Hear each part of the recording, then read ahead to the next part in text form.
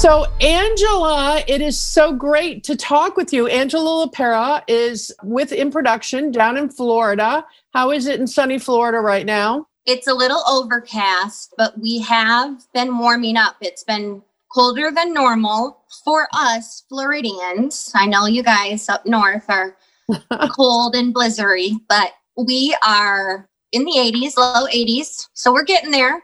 Sunny. Good. Yeah. Good. Well, it's great to have a chance to spend a couple minutes talking with you about, I know corporate events are coming back. Yes. Corporate people are starting to call, and that's starting to book up into your calendar again. Tell me what's going on. What are you seeing? How has it changed since COVID came to pass a year ago? Can you believe it's been a year? No, I can't. No. Crazy. But yes, very exciting. We didn't anticipate it coming back this soon. So this has been a blessing. Corporate is coming back, and we're seeing around end of April, May, their layouts are changing with seating, of course. So are they doing social distancing in a way they didn't before? Yes.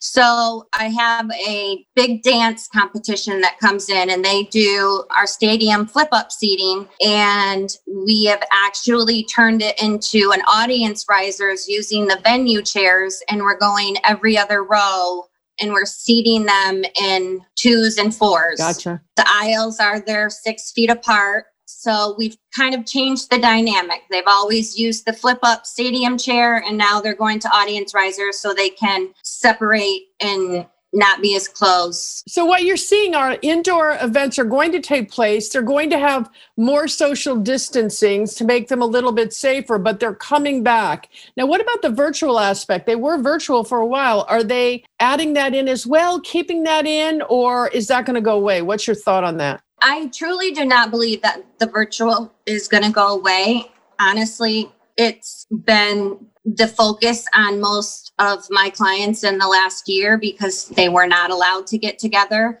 So they kind of found a way to have a meeting without the expense of the big corporate face-to-face meeting. I do believe virtual will play a part in smaller get-togethers because they know it works. Right. But I do not believe that the one corporate event that everybody in their company looks to, everyone flies in for. Last year, I had a corporate client hire Katy Perry, and that was their entertainment. That's never going to go away. People love to get together. People love these corporate events. That's their one thing that they look forward to every year. It's funny because I've been thinking, my birthday's the day after Groundhog's Day. And I feel a little bit as if with COVID, it's been like, okay, everybody came out, they looked around, they sort of went back down and they thought, okay, I'll give it another 30 days. But what I'm hearing from you is that the dynamics and the geography of the layouts are changing, but everybody's anxious to get back into actually meeting together. So that's great. Thanks for taking the time. So we're going to look toward April. So you and I'll chat again in April and we'll see where we stand then. Perfect. Sounds good, Christine. Thank you for taking the time with me as well. Thanks for talking with us.